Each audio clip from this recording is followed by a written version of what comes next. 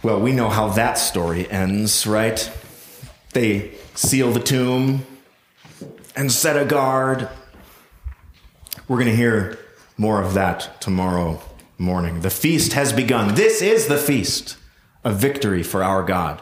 And you might be thinking, it's Saturday night, Pastor Grant. What are we doing here? Did you notice in that reading from Genesis, the creation of the world, how the days are ordered? There was evening and there was morning, a day. The ancient world counted days beginning with sunset.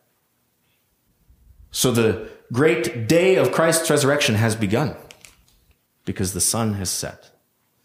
This evening, tomorrow, during the day, as weird as it sounds for us, is one great day of celebration through the history of the church. And so this night we are gathered. This is the night.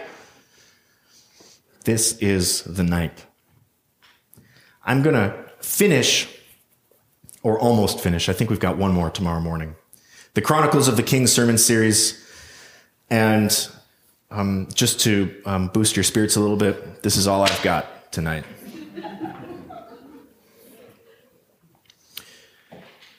I'm preaching on Ezekiel 37, the dry bones. Remember the rattle of the bones coming together. And there were sinews and flesh and skin.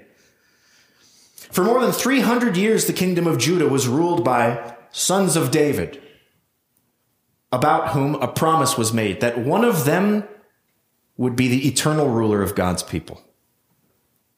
That person would be God's chosen servant.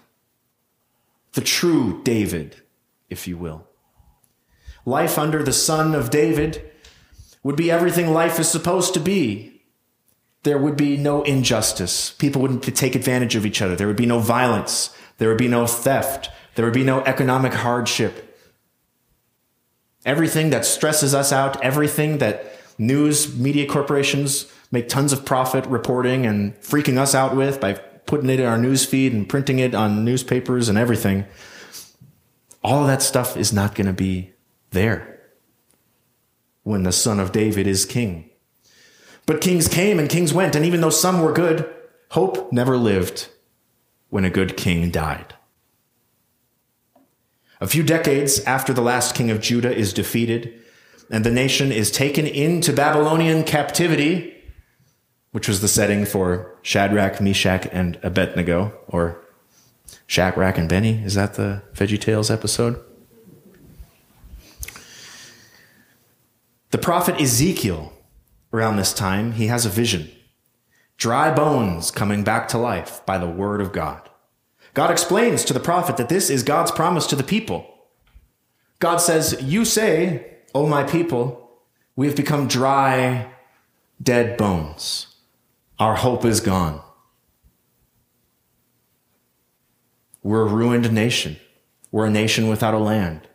We're a nation that's going to forget its past. We're finished." But God says, "I will open your graves and cause you to rise again. I will bring you back to your land, and I will put my spirit within you, and you will live again. What's more, one king will rule all of you. No more of this kingdom of the north and kingdom of the south and this strife between certain tribes. One king will rule the whole nation. The days of the divided kingdom are over. I will sanctify you, and you will be stained with sin no more. No more sacrifices of goats and calves and bulls, because I will purify you with my own blood, says the Lord." That's what our Lord Jesus did through his death on the cross. "And my servant David will be your king, and you will have only one shepherd. My servant David will be your prince forever." This is what we've been building to all through Lent. These kings of Judah, these heirs to the throne of David, they all point forward to God's chosen servant who would rule over God's people forever. This son of David will not be succeeded by any other king, because when this king dies, he succeeds himself. That stone is rolled away. The tomb is empty. He lives. Even the best kings of Judah eventually died and were no more. King Jesus lays his life down willingly in order to take it up again. And now he lives and he reigns forever. And because he loves you, you will live and reign forever with him. Alleluia. Christ is risen.